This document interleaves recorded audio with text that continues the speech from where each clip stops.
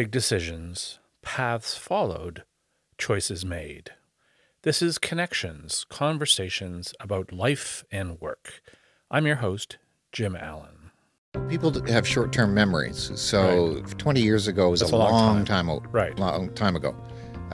There are only a few people that remembered my work. And once you, as an artist, or anybody in business or in performing arts or whichever, you leave a market for 20 years, it's a struggle to get back in.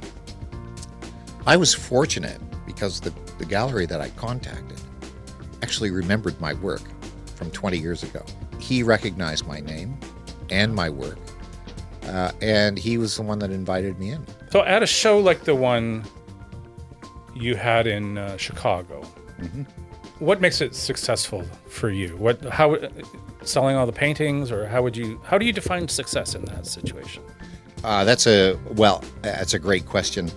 I think the first success we all must, as artists, we try to achieve that first success is actually getting it done, completing the task, getting it there, being responsible for getting it there on time and on schedule. Right.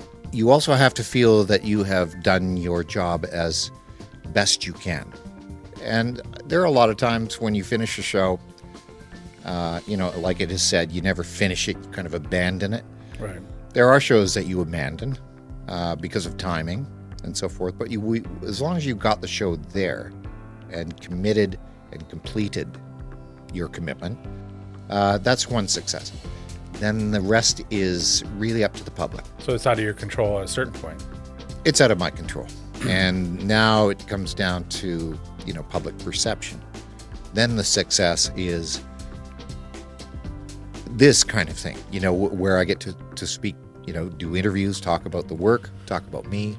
But in the end, I believe in myself. I believe in what I do. And that's the first success. Really, that is what is successful to me in the end. And I'm still here doing what I do. So, knock on wood.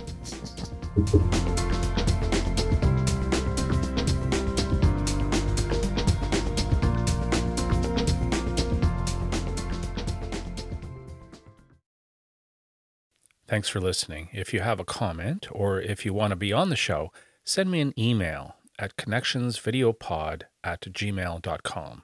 And please subscribe.